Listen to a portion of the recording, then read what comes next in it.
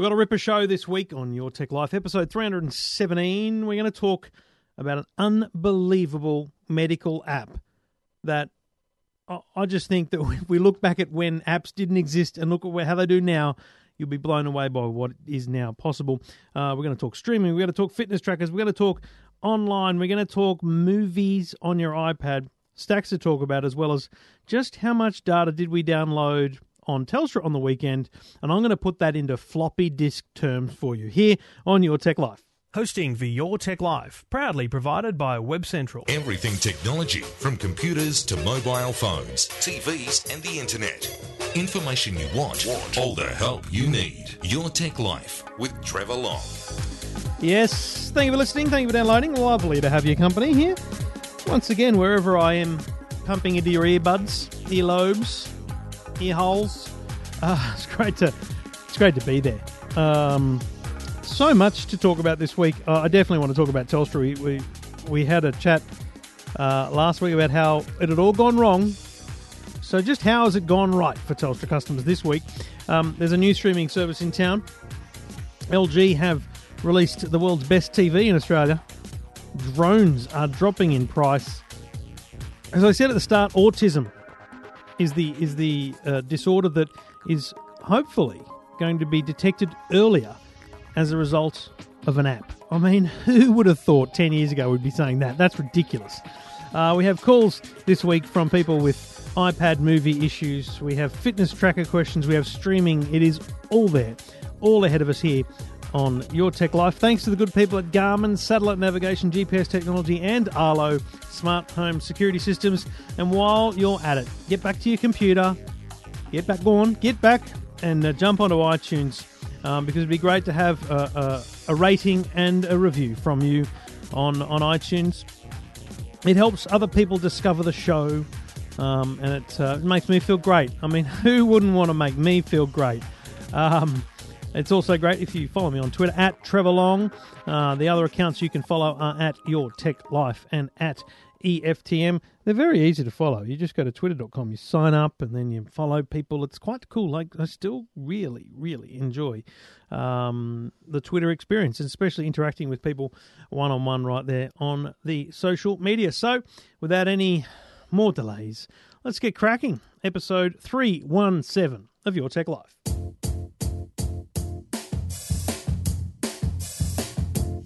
Sound crazy what I'm about to say, but Trevor Long's the world's best techie. He's the kind of guy we picked on at school. Yep. And it wasn't fair, but he don't care. He's cool today. Call him Trevor Long, he's such a nerd. Check him out if you need the proof. Call him Trevor Long.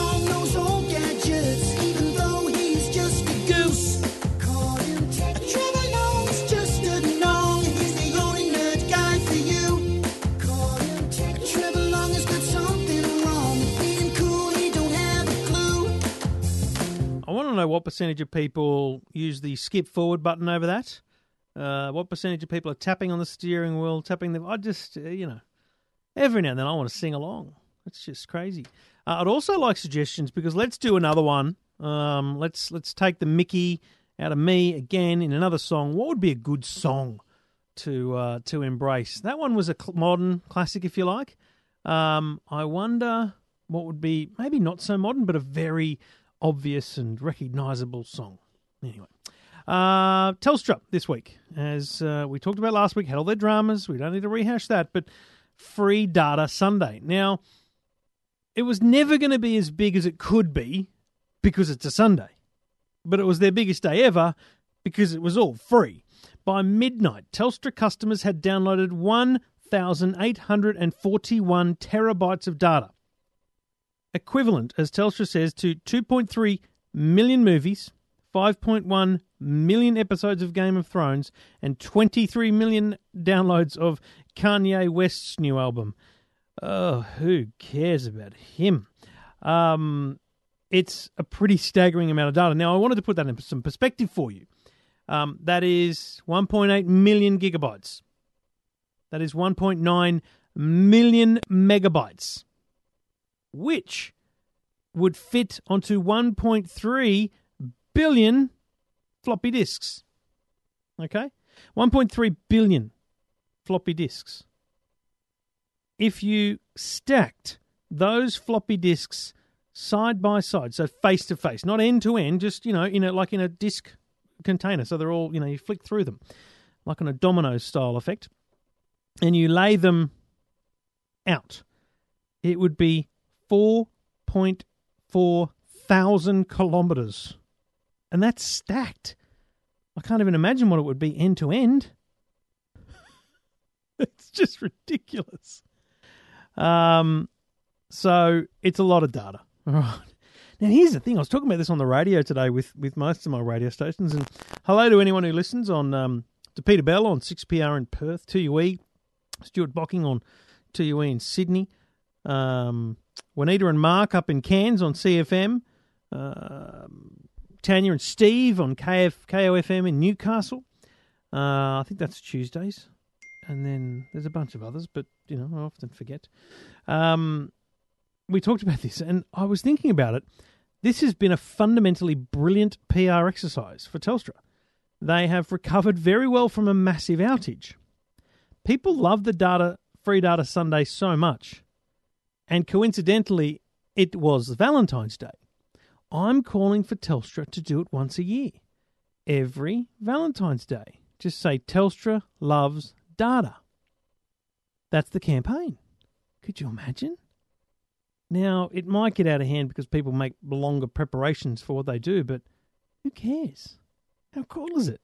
It's a lot of data. I'd love to know whether you forgot, whether you did nothing, whether you did a little something, or whether you're the person that downloaded 400 gigabytes, which is still not a zack on the rest of the overall usage. But a pretty unbelievable thing for Telstra customers, and it went down pretty well. I do think it was a great success for Telstra. So let me know what you think. Jump on the website, eftm.com.au, or of course, you can go on Twitter, @TrevorLong. And you thought it was confusing having Netflix, Stan, and Presto. Well, there's another one. As of March, we don't have an exact date, NBC Universal is launching Hayu in Australia. Hayu. Hayu. Now, you won't get any movies. You won't get Better Call Saul. You won't get The Thunderbirds. You won't get Inspector Gadget. But you will get every episode of the Keeping Up with the Kardashians. You will get Made in Chelsea. You will get The Real Housewives. You'll get Millionaire Matchmaker. This is a reality TV app. It also has a bunch of social media integration, a whole range of things like that. It's $5.99 per month. Can you believe that? People are going to pay $5.99 a month to watch reality TV. Wow.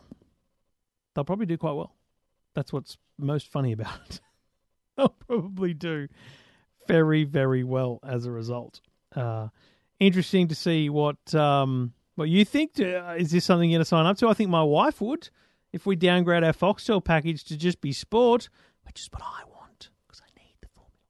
I need the Formula One. I need it. If I don't have it, get to see Formula One next week at Catalunya in Barcelona, and in 30 days in Melbourne. I can't wait. So yeah, it's very cool. So that's a very interesting service. Let me know what you think. I'd be curious to know. You are listening to Your Tech Life. Your Tech Life with Trevor Long. Thank you for listening. Whatever you've got on your mind about technology, whether it's a problem, a question, a comment, doesn't matter at all. Get on the blower. Let's have a chat about the technology in your life. G'day, Russ. Trev. Hey, mate. What can I do for you? I'd just like to know a bit more about these screening, not screening TV channels, are they? Streaming, that's right, TV channels. I'm up to the time where you can actually get the channel on the computer, but how do you get the channel onto your big TV? So you've signed up on to what, Netflix or Stan? What have you got? Not yet. Oh, right, okay. So you get, what you're saying is you get the point that you can watch it on your computer, but what's the good of that? You want to watch it on your TV, right? Exactly. How old's your TV? 6 years old. Okay, we'll just rule that out as being a native option. What I mean by that is it's not like you're going to be able to press a button on your remote control to get it working. So what you would need in your circumstance, you've got a great-looking TV, I'm guessing. You're happy with the picture and it's all working. It's a Sony, yeah. Exactly. So what you would need is a set-top box or an adapter. Now, there's a couple of ways. Have you got a smartphone or a tablet or anything else as well? I've got a smartphone. Okay. So there's two things you can do. Probably, if I'm honest, Chromecast is one of the easiest ones to do. Have you got a Wi-Fi network at home? Yes, I have. So what you do is Chromecast is $50. You buy it at Dick Smith, Shabby Hi-Fi, Officeworks, those kind of places. You plug it into the HDMI of your TV. Yes. And then you switch to that HDMI and it says, "Hi, connect me to your Wi-Fi network." And then you follow some steps on your computer or your smartphone to kind of give it access to your network. And from that point on, whether you're in the Chrome browser on your computer, or if you're opening the Netflix, the Stan, or the Presto app on your smartphone, this little icon appears, and you'll notice it from the Chromecast TV, that allows you basically just to push the picture onto the screen. So the example I'll give you is in my bedroom. I've got a Panasonic TV. It's a little, 32-inch TV, but it's, several years old and doesn't have any of these services on it. So last night, I lie down in bed. I've got my iPhone. I open up Stan, which is one of the streaming services, because the latest episode of a really cool TV show called Billions has just been made available. So I turn on the TV, I switch to HDMI 1, and up on the screen comes a beautiful picture of the world somewhere, and it says Chromecast. And then I open up the Stan app on my smartphone, I choose the TV show I want to watch, and I press the Chromecast button, and hey, bingo, it's up on my TV. It is so easy. Yep. And so the thing is, it basically means, and the TV manufacturers kind of hate this idea, but it means that as long as your TV is producing a picture, then you can continually upgrade it by just putting better things into it, like a Chromecast or an Apple TV. Because if you're happy with your TV, mate, why go and buy a new one, right? I wouldn't buy a new one just for this. No, that's right. But the reason... One of the main reasons I'm thinking about this, Trevor, is I'm looking at the handbook right now for the TV, and it says using home network features. Right. Enjoying photo, music, video files via the network, connecting to the network. I've tried this. Yeah. From the router to the back of the TV by, is it USB or... like an Ethernet cable, a proper network cable, cable, and it just doesn't work. Yeah. I wonder what I have to do that, but I think I might just give that a miss. I was just going to say... go by what you're suggesting. Exactly, Russ. See, even if you got that working, the only things you could do with that are, share photos from your computer or movies that already exist on your computer. The beauty of Chromecast or Apple TV is they are a simple little box that sits plugged into your TV, and all your other devices connect to the box instead of to the TV, and all the TV is a screen. So you don't even need a smart TV. You don't even need a TV with the potential for internet access. As long as your TV has a spare HDMI port, and it probably does also need a USB port, and that's where the Chromecast gets its power from, but nearly all TVs have that as well. Oh, it's USB, is it? Not HDMI? No, it's HDMI into the TV. That's how the picture gets on the screen, but it needs a little bit of power from the USB ports. But very easy to do. And as I say, it doesn't need to be a smart TV then, right? Just by plugging in this $50 Chromecast item, you're creating a smart TV. Actually, I've seen that in Dick Smith. Yeah. I think it's at about $35. Oh, well, it was $49 when they launched it. So, yeah, it's probably cheaper now. So it's probably gone down a bit. Exactly. So, mate, it's just give it your attention, because it's not the simplest thing to set up, but there are simple instructions. As long as you've got a smartphone and you plug it in and follow the instructions, you just give it patience and work your way through it step by step. It's actually very, very cool. Oh, beautiful. Good on you, Russ. Enjoy. Much, which Trevor. one are you going to sign up to, mate? You're going to sign up to them all and try them out? I'm going to try them all out. A new one just turned up, according to your website. Are you into the real? Are you into the Real Housewives? Are you, mate? You're a Real Housewives watcher? No. That's it, eh? Yeah, mate. That one's all reality TV. Kardashians, Housewives. I'm Stick looking for Better Call Saul. Oh, mate, Stan. Whew. Yeah, good. Better Call Saul, the second season has just been made available on Stan. The first episode is available today, in fact. Mate, you know what I would do tonight? Mm-hmm. Don't worry about your Chromecast. Download Stan onto your smartphone and just sit and watch it on your smartphone for the first go. We're Breaking Bad lovers at this house. Oh, have you seen the and when we first saw episode? Saul- Have you seen the first series of Better Call Saul? No, not at all. You could binge it. So, mate, tomorrow, go and get a Chromecast. Tomorrow night, cuddle up on the lounge, Better Call Saul episodes 1 through whatever you want, mate, because they're all there to watch. Is that how it works? Yeah, they're all there. You can just choose what you want to watch. The only thing is the new season that started today is now delivered 1 week at a time. But Right. so every Monday, every Tuesday night, you can watch a new episode of Better Call Saul. But at the end of the season, like you can with last season, you can just watch it all. It's just there for you to choose. Mate, I was watching Thunderbirds with the kids earlier. Thunderbirds from when I was a kid. Yeah. It's so good. That's old, man. Yeah. Is Mate, that in colour? Inspector Gadget was on there. I mean, it's just so good. Anyway, enjoy, Russ. You're gonna love it, mate. Thanks for your time, Trevor. No worries at all. Very much, man. Mate, absolutely. Cheers. And if you want to get in touch, you've got a question, a problem, a comment, or you just want to have a chat about technology like Russ, just get on the blower, 1800 157 157, or go to the website eftm.com.au.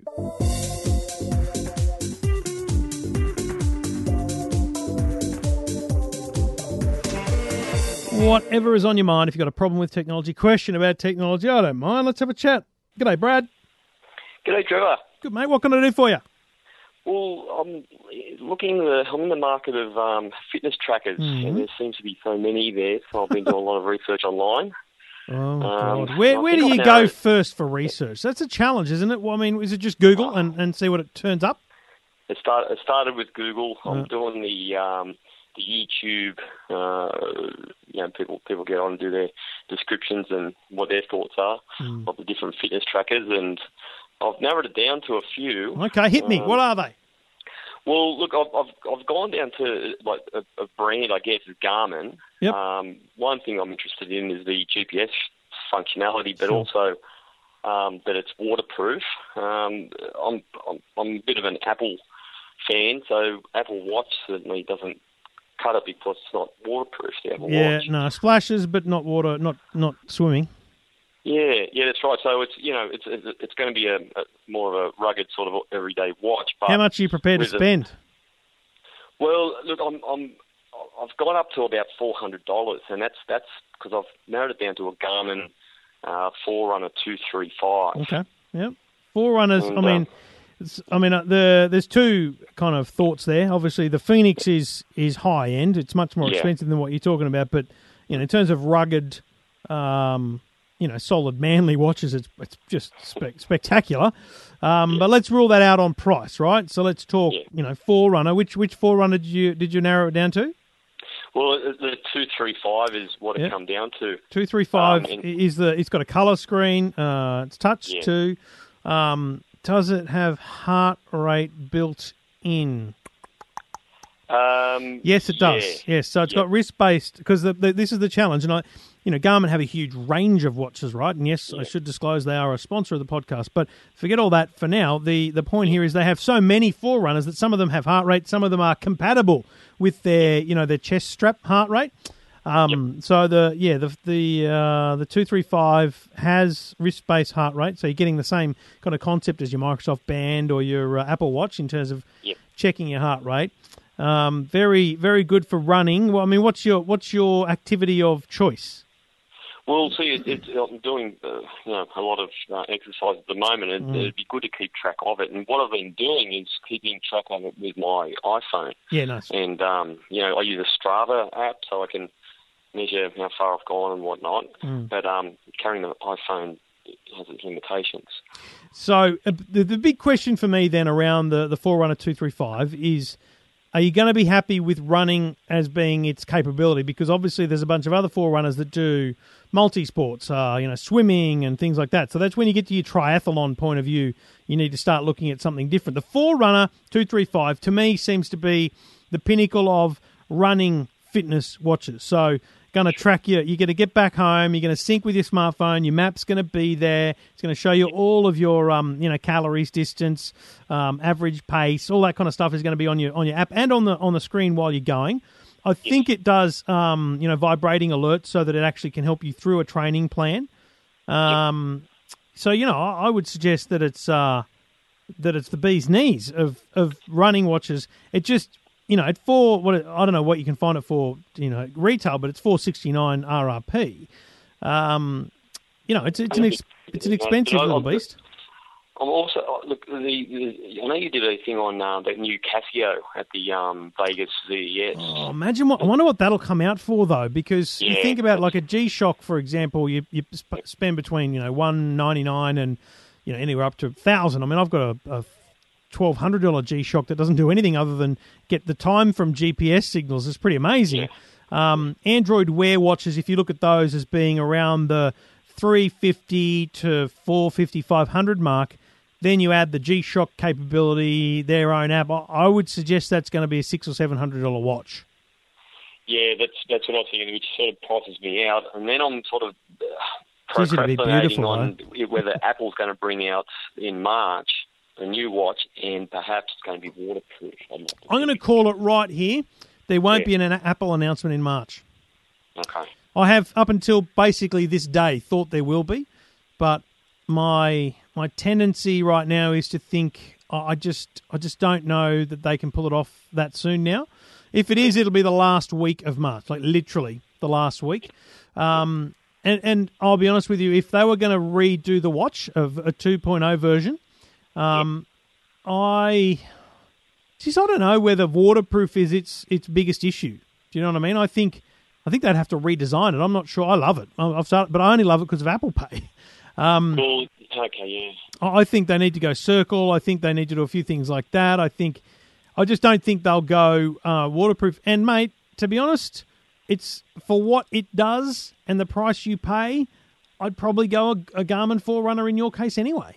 Like if the Apple Watch was waterproof today, I don't think I would suggest it to you. I'm not even sure. I'm going to have to think about this, but I don't even think the Apple Watch has GPS built in. Well, no, I don't. I don't think it does, and I've been doing a bit of research on that one. About the only thing it does on its own independently is music. So you can be separated from your phone in that sense, and also Apple Pay. So you would think that GPS would be a thing to integrate. You would think that then that opens it up to some solid apps. And regrets, we've had a few. You might regret it if they do come out with a 2.0. But I've got to be honest, if you're doing a lot of activity, you're running, and you just want a watch that's comfortable to wear, that you can wear all the time, that's going to have a battery life, I'm tipping, of a week, and depending on how much you use it for GPS, I think the Forerunner's a cracker. Yeah, well, I think so. And the battery life is an important thing too, because I know that's one reason why I wouldn't buy the Apple Watch, is because you charge it every night. You get used to it. I do think it's the silliest thing about all smartwatches, but the challenge with the smartwatch is, let's say I travel a bit, so I go to Melbourne for 2 days, and I don't take an extra bloody charger for the watch. I'm lost after a day. Yeah. I mean, it's a bit of a pain in the bum when you're travelling, but we've got a nice mounted watch charger at the entryway and on my bedside table. It's not really an issue anymore. It's only when I travel that it becomes an issue. So, the Forerunner has a very unique charging mechanism of its own. It's not like you're going to find a beautiful charging stand for it like you will the Apple Watch, but you will need to charge it. My recommendation for devices that last around 7 days, I suggest you put the charger in the bathroom and you charge it whenever you're showering. So I don't know if you wear a watch to bed, but I would charge it every night if you could. So then you never left short. But worst case, when I had a Jawbone, they had a 7-day battery life. Instead of charging it once a week, I'd charge it for 15 minutes a day. And that was actually enough to continuously give me enough charge. There's a lot to think about, and actually to add more to the conversation is I've just got my kids. My kids are doing a lot of exercise with me as well. So kids are a challenge, mate. My son, my 9-year-old, wanted a Fitbit, as he called it, and I got him a Garmin Vivo Fit, and that's what I'm after. Yep. It's good, but they're not allowed to wear it for certain sports, and I'm worried about him losing it, and you got to cop that stuff on the chin. I'm not yet convinced what's best for kids, because even the Garmin app didn't allow me to put 2006 in it as a birth year because he's basically too young for it. So, because I don't think any company wants to be kind of pegged as being the company that trains kids. So Yeah. at this point, I would start with like a really basic step tracker, so that kids and that's what I talk to Jackson about. Is I say to him, mate, what I want you to do is understand your activity. Hey, did you do more today than yesterday? And if so, why? If today was a really low day, why is that? And do you want to go for a run around the block or a run around the backyard and something, just to understand their activity level, which is cool. If he's into it, I would never force it on a child, but he wanted it for Chrissy.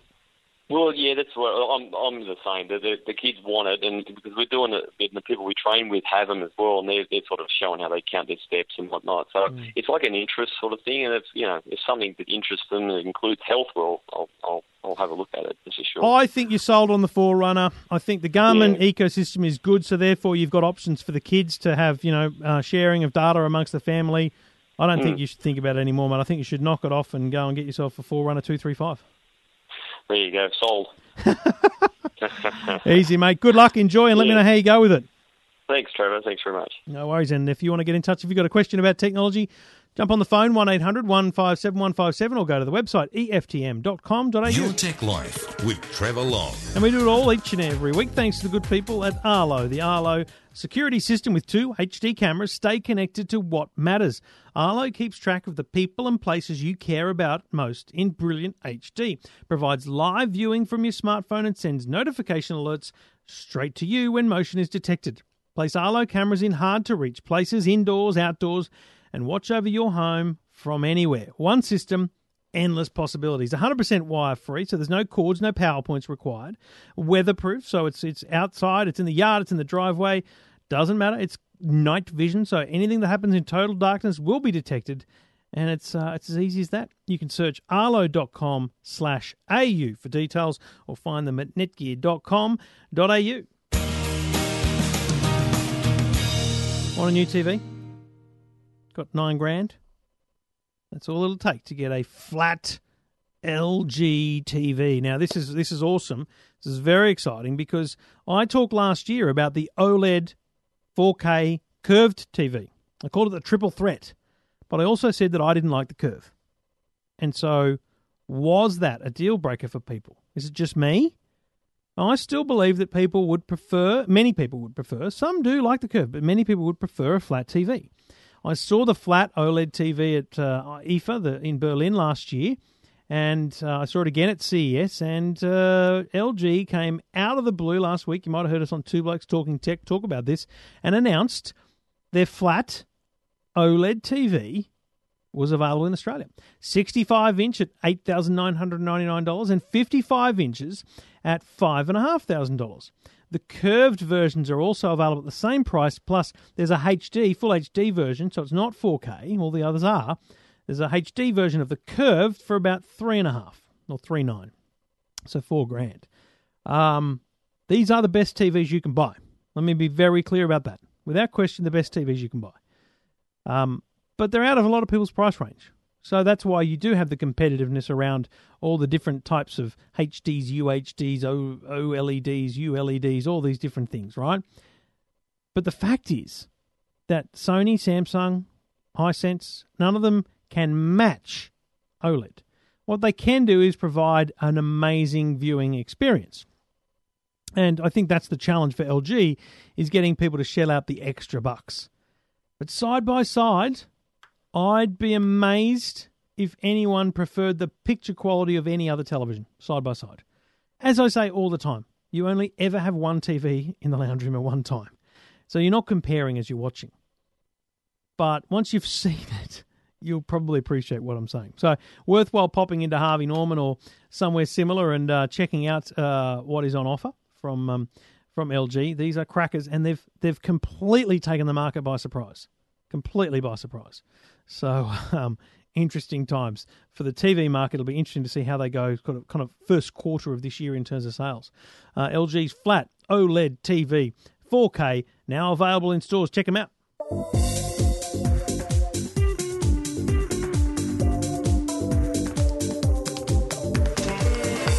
Now, I love my drone.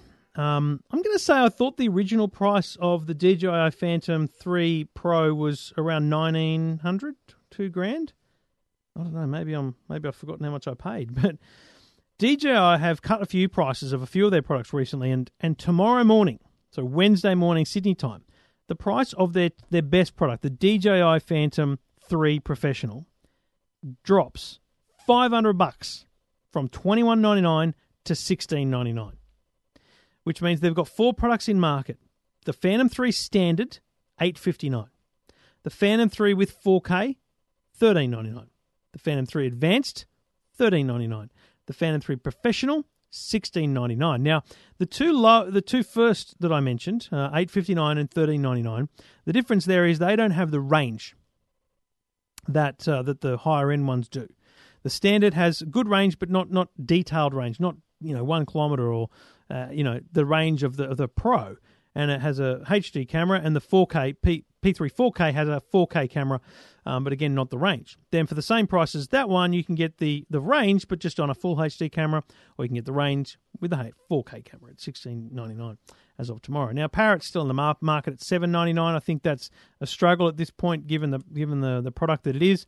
The 3DR Solo looks like being around $21.98 with a gimbal for your GoPro, but I understand that price will come down to about $1,900 very soon.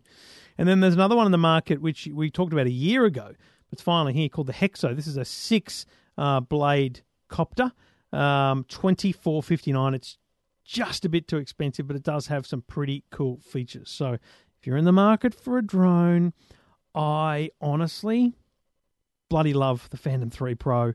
Highly recommend it. And I've got links on the website, eftm.com.au, if you are interested in learning more, seeing more, or potentially buying one. Let's go flying. If you buy one, Rob from Goulburn's bought one. We went flying.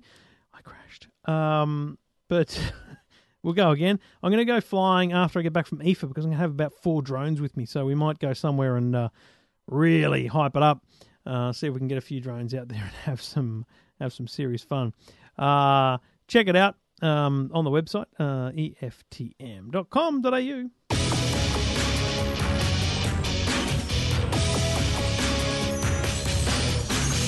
And if you love your golf, you have to see the Approach S6 golf watch from Garmin. It's $549 recommended retail. This is a first-of-its-kind GPS technology in Garmin's slimmest, lightest golf watch. It features swing metrics like swing tempo, tempo training, and swing strength, all on your wrist.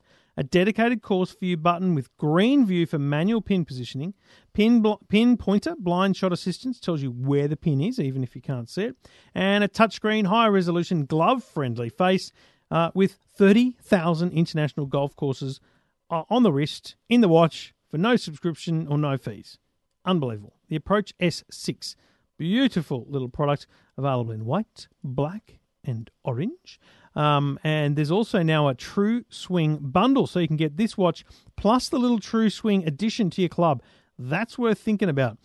Check it out. All these products are at garmin.com.au. Talking technology without the jargon. Your Tech Life with Trevor Long. One of the great things about this job is that there is always something new to talk about. That's the cool thing about technology, right? And what was it? Last week we were talking about an app that helps you invest your small change. The things that you and I would never think about doing because we're not big investors, but hopefully making a small change to our lives in the way we save and invest for the future. Well, this one took my interest this week with great interest, because I have I don't need to declare an interest. I just have an overwhelming. I'm quite drawn to the cause, if you like. La Trobe University have launched a free smartphone app for autism detection. So La Trobe University's Olga Tennyson Autism Research Centre launched the app, which was developed pro bono by Salesforce, huge global company. And the cool thing about this is it's one of those situations where staff members at Salesforce actually give of their time at Salesforce to create things like this. So let's have an understanding of what the heck an app can do to help parents in the diagnosis, if you like, or detection is the better word, of autism. And Wojciech, I'm gonna give it a whirl here, Wojciech Nedachowski from the Olga Tennyson Autism Research Centre at La Trobe University is on the line. G'day, mate. How you doing? I'll let you get away with it. So, I'm well, thanks. So let's talk about this. I mean, My interest in this is I have a very close friend of mine who is a special needs teacher and has been for, well, ever since we've been out of school. And I find that to be probably one of the biggest, most giving people I know, because you could be a teacher of year 3 kids and just, go home every day, or you could be a special needs teacher. And, what I've seen and the engagement I've had there, it just gives me an utmost respect for what she goes through and what she does for those children. But the idea that an app could be utilised by parents to detect autism early, where does that come from? Is that just seemingly crazy 3 years ago, or is that something that you've always thought was possible? Well, I guess on the one hand, it probably does seem a bit crazy. But the good thing about this is that it's really grounded in a lot of research. So one of our academics, Dr. Josephine Barbaro, has run 2 very large-scale community studies where what she did was train maternal and child healthcare nurses. So if you have a child, in most places in Australia, you will be going to your local council that has a maternal and child healthcare centre, and you have regular visits with your nurse to see generally how the child's going. So these nurses already seen children, and so Josie had this great idea during her PhD, so she was very young when she had it, to train nurses in the early signs of autism. Right. So she did a literature review, and she made sure that she thought she knew what those early signs were. She did a bit of data analysis. She whittled those things down, trained the nurses in these early signs. The nurses would see these children, use the kind of behavioural test that Josie had designed, and then if they came up as at risk of or a high likelihood of having autism, they were then referred to La Trobe University, and there was a rigorous diagnostic test then done. And so in the first study, we saw 22,000 children, wow. And in the second study, it's been about 14,500 that have come through right now. And so it's proven, just wonderfully accurate, 81% accuracy. Wow. And the other children, so the other 18%, a lot of those children are having either a language delay or a developmental delay. So it's still picking something up. It has other benefits. It may not be autism. Because those, and I'm not going to go through the detail here, but we're talking about things like not making consistent eye contact, show their toys to others, and there's indicative things that these nurses would be looking for or asking about. And as you say, just through sheer weight of numbers, you're able to say this has evidence behind it, and that's obviously a critical thing in medicine. So how does this pivot to become something that, I mean, isn't it a bit? Let me be the pessimist. Let me put the black hat on and say, isn't it a risk to put the Dr. Google in everyone's hands? I mean, I always say to my wife, just chill out. Let's just wait until we go to the doctor. Let's not Google every symptom, because people diagnose themselves with goodness knows what. And so I can only imagine that a parent of a child who is just seemingly out of place at playgroup or mother's group doing their self-diagnosis, is it just a good thing because it gets them to go to the doctor, or is there some small risk of that being a negative? Well, I guess I'd answer that 2 ways. I mean, the first thing is that I guess it's very dangerous and can be very dangerous when people are kind of just running amok on, or just not being supported with their inquiry. So I know when I was a parent, when my first child came along, I just simply had no idea what typical development looked like. And so, when so there were all sorts of concerns and worries that I had, but probably not as grave and significant as other parents would have. But the thing that we've done with this app is, and probably what you're hinting at is, generally in research we know that parental questionnaires are very unreliable. So that's because when parents are answering questions on a kind of a medical nature, or in this case, developmental nature, they actually don't have the knowledge, and they don't have the expertise in handling these kinds of questions, or they don't know whether they're answering them well. So I guess what we realised, if we were going to give these same questions to parents, the same that were given to highly trained professionals, we had to give parents context. And so that's why the app has alongside every single question, a video, a narrated video that goes to somewhere between 2 to 3 minutes. Okay. And the narrated video shows children in each of the behaviours. So, if you ask a question like, does the child point at objects and share their attention with you. The video shows those scenarios. It shows children with autism not doing those things when being prompted, and it shows typically developing children doing those things when they're prompted. So so a parent can really see that example in real life and go, that's what they're kind of asking for. And I guess the critical thing here is that, and I'm not an expert at all, but my observation is that, autism is a difficult diagnosis. It's not a blood test, and yes or no. It's also a spectrum, right? The idea of it being called autism spectrum disorder is that it's a spectrum from a wide range to a small range that says you could be at any point on that spectrum. So it's identifying a place on the spectrum or a place in the spectrum, and then determining at what level it is. So that's up to the medical profession. All you're doing here is saying, sense checking yourself, sense checking your own perhaps concerns about your child. And utilising an app to give you that. It might be the thing that makes you go to the doctor, I guess, isn't it? And look, that's what it's designed to do. And so we are saying very much both inside the app and when people register, we have their email. So we certainly communicate with them once they've performed the test and have a result. We're certainly saying to them, take this and take the email that we've just sent you and the links to the research. Take it down to your healthcare professional or your GP, and talk through it with them. It's not just that you found something on Dr. Google, but take everything with you. Take the app, take the correspondence, and talk through it. And if there's any pushback, if they're trying to dismiss your concerns, we're saying actually show them the app, play a video, and kind of talk them through it.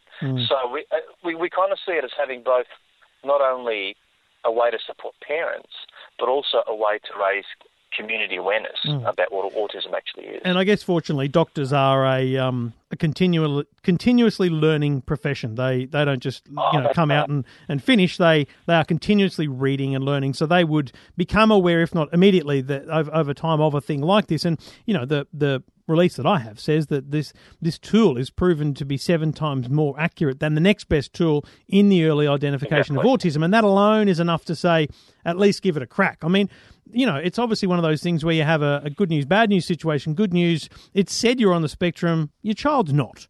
Bad news, it said you're on the spectrum, and they are, but now it's early enough. That's the critical thing here, isn't it? It's about saying, rather than wait until they're 4 or 5, do these tests early, and you could begin the treatment, the support of that spectrum disorder from that point.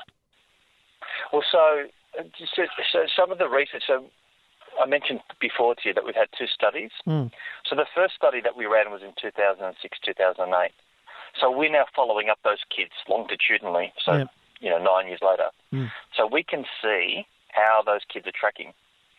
So at that first point, when we first saw them, 78% of those children that came through had what's called an intellectual disability associated with their autism. So they had an IQ of less than 70. Right.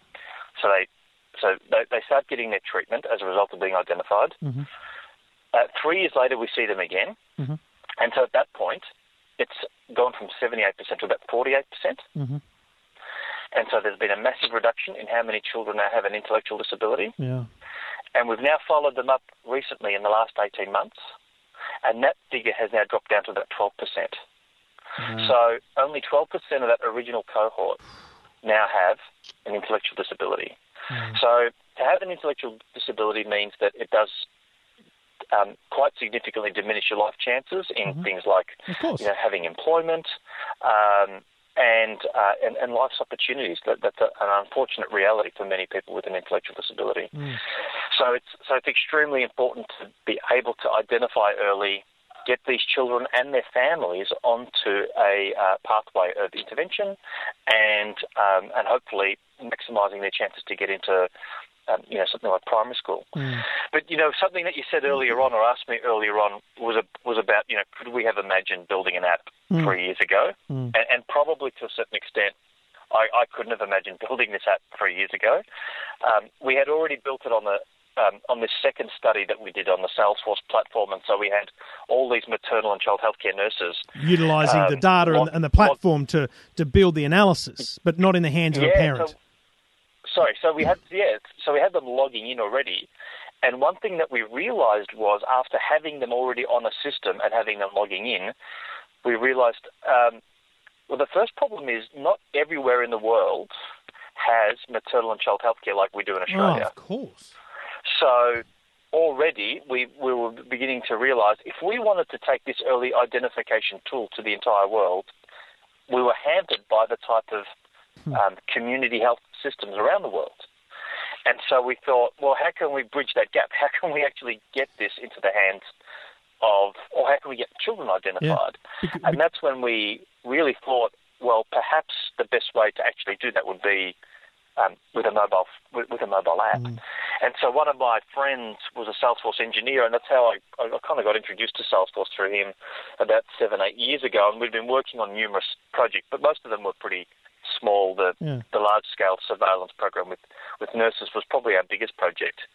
But then I guess when we realized that we could make an app out of this, he then introduced me to a very senior person at Salesforce, one of the senior vice presidents, Dan Bogner. I flew to Sydney in January last year, end of January last year, and presented to him and said, here's an idea. We've got this transformative research that we're undertaking. You've got this transformative cloud technology that you can do heaps with. Let's work together and build an app using your engineers, your developers, your internal resources to do this on their volunteer time. And he said it straight away to me. He said, "This is great. This is fantastic. I see where you're coming from. We can make this happen." And my timeline was 2 years. I said, if we could do this in 2 years, that'd be great. He said, "Well, I'll build it. I'll build it within a year." And so, literally, that meeting was just over a year ago. It's almost a year to the day, and it only took them about 8 to 10 weeks to actually build the app. We've been finessing it since then and making sure it's ready. But literally, most of it was built within about 8 weeks. It's phenomenal, really, when you think about it. There's apps that allow you to swap faces with people or do silly things. But then there's these kind of apps. The other one that comes to mind for me is DreamLab, the medical research that's utilising the processing power of phones to do medical research while we sleep. You've got this that's putting early diagnosis in the hand of parents. And forget that for a minute. As you say, globally, your app could be in the hands of even mid-level or high-level medical staff around the world in underdeveloped countries and helping with that. It's phenomenal. And this is one of those things where I look back, and I'm not crediting Steve Jobs with the smartphone, but you look at Steve Jobs announcing the very first iPhone, and there's not a chance on the planet that anyone at Apple thought that somewhere down the track, parents would be able to make an assessment of a child on the autism spectrum based on an app. It's phenomenal, really. Phenomenal. Yeah. Oh, that ecosystem, you're right. I mean, pure genius, a great founder.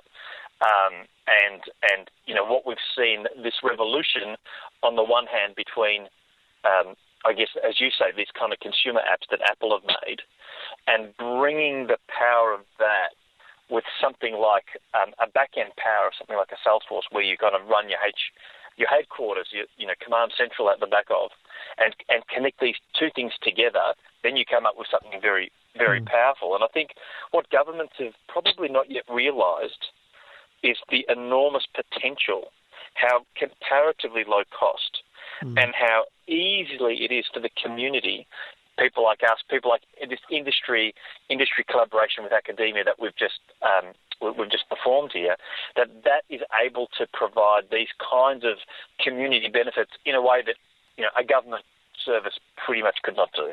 The app is called AS Detect or ASD ETECT, one word. It is available now. It was developed by Salesforce in conjunction with the La Trobe University's Olga Tennyson Autism Research Centre, and it's just a fantastic thing. It's just a fantastic piece of technology, and it's just wonderful that it's Australian too. So, Wojciech, thank you for your time. Thank you for the effort that you and the team have put into it, and hopefully it has great success worldwide for you. Pleasure, and thank you so much for your time today.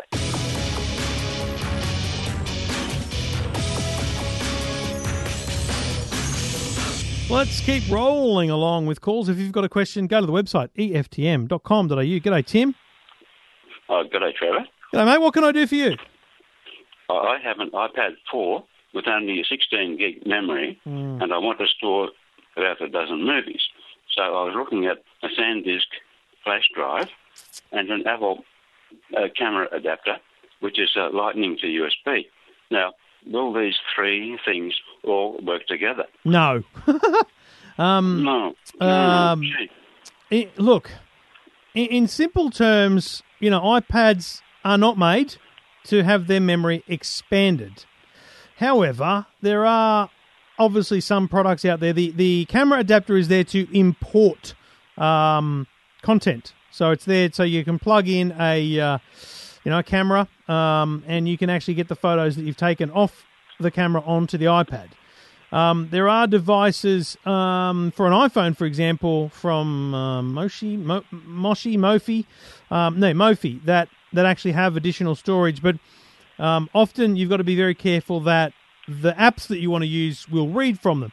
I reckon your best bet is actually, how much are you prepared to spend? That's the big question. Well, as little as possible. I figured as much. I think you should do some investigations into wireless hard drives. Okay? Wireless hard Now, drive. I know of two brands that do them. They are Seagate and Seagate. WD. WD. They both create wireless hotspots.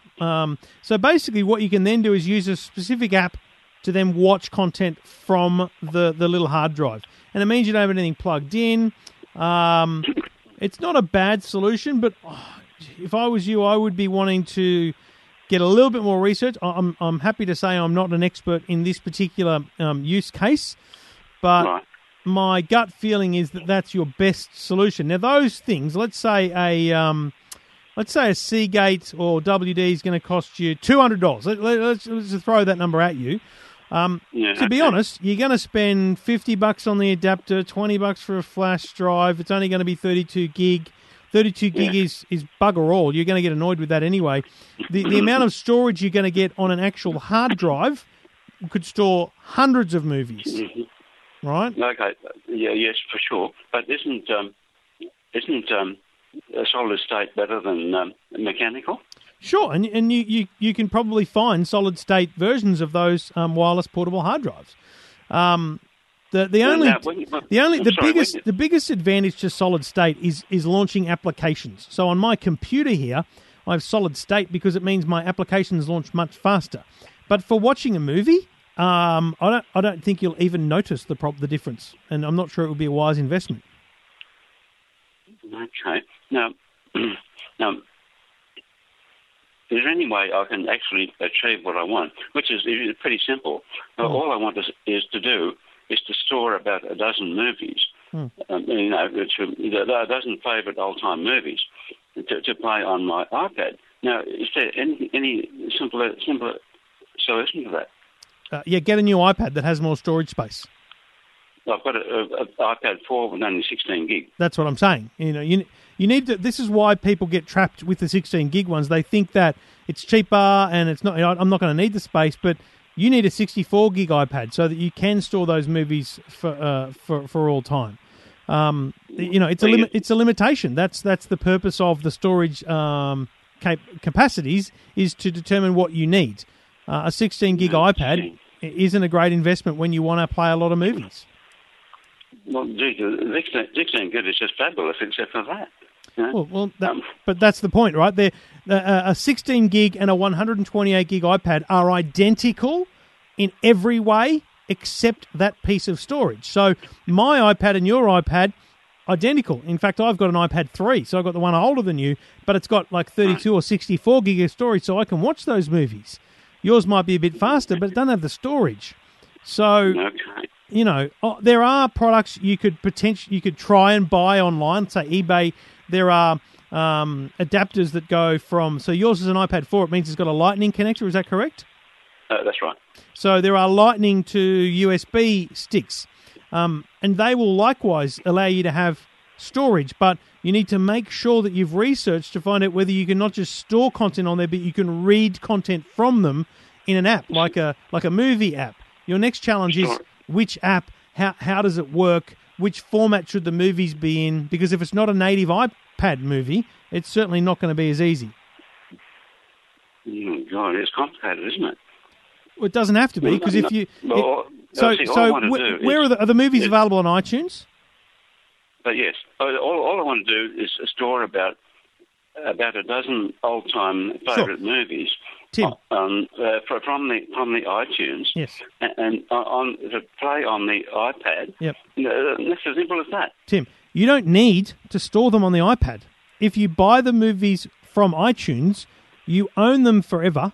They live in the cloud, and you only ever need one movie at a time to watch. Okay. So by buying the movie, so let's say I bought The Great Escape, one of my favourite movies, right? I bought that on Apple iTunes. I bought it on Apple TV. My Apple TV doesn't have a hard drive at all. All I did was watch it download, and I watched it while it downloaded. It streamed.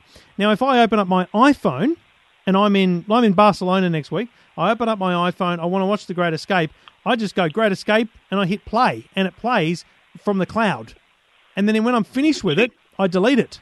And I still own it, it's just not in a shelf, it's sitting at Apple. So actually, mate, knowing now that you just want to watch movies that are on iTunes, you don't need to buy anything.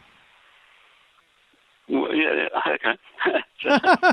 So you're saying iCloud. Now, is that...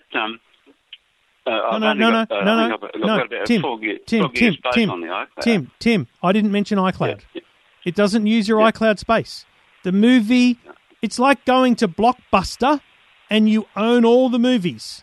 So you go there and you get the one you want. But on iTunes, you get it via the internet. It lives on iTunes storage, on iTunes servers. You never use your own storage. Oh, okay. You just watch the products that you own.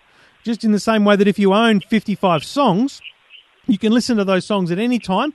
You can delete them from your phone to free up space, and then you can go back another time and listen to them again because you own them. Apple knows you own that movie. Apple will let you watch that movie. If I come to your house and I log into my iTunes account on your iPad, we can watch The Great Escape. Okay. So, actually, you need to just use iTunes, mate. Just enjoy iTunes and delete the movies when you're not watching them, and download them when you want them, because you can store 2 or 3 movies on that thing. Oh, gee, thanks, Trevor. That's terrific. Good on you, Tim. Enjoy iTunes, enjoy your iPad, and there we go. We've saved you $50 or $60 at the very least. Yeah, so thanks, Trevor. Thanks. Good on you, Tim. And if you've got a question, a problem, or you want to have a chat about anything technology in your life, jump on the phone. 1-800-157-157. Talking technology without the jargon. Your Tech Life with Trevor Long. And that's a wrap. Thank you for listening. Thank you for downloading. Back again next week. Back again tomorrow with Two Blokes Talking Tech. And we'll be in Barcelona next week for the Mobile World Congress. I might do a couple of shows next week, certainly with Fennec plus Your Tech Life, just chatting about the show. Then I might do one quick little update one from Amsterdam where I'm going to look at some Wi-Fi solutions. I'm travelling as a guest of Huawei. I will be first seen, I guess, if you like, in terms of Mobile World Congress on Monday morning your time.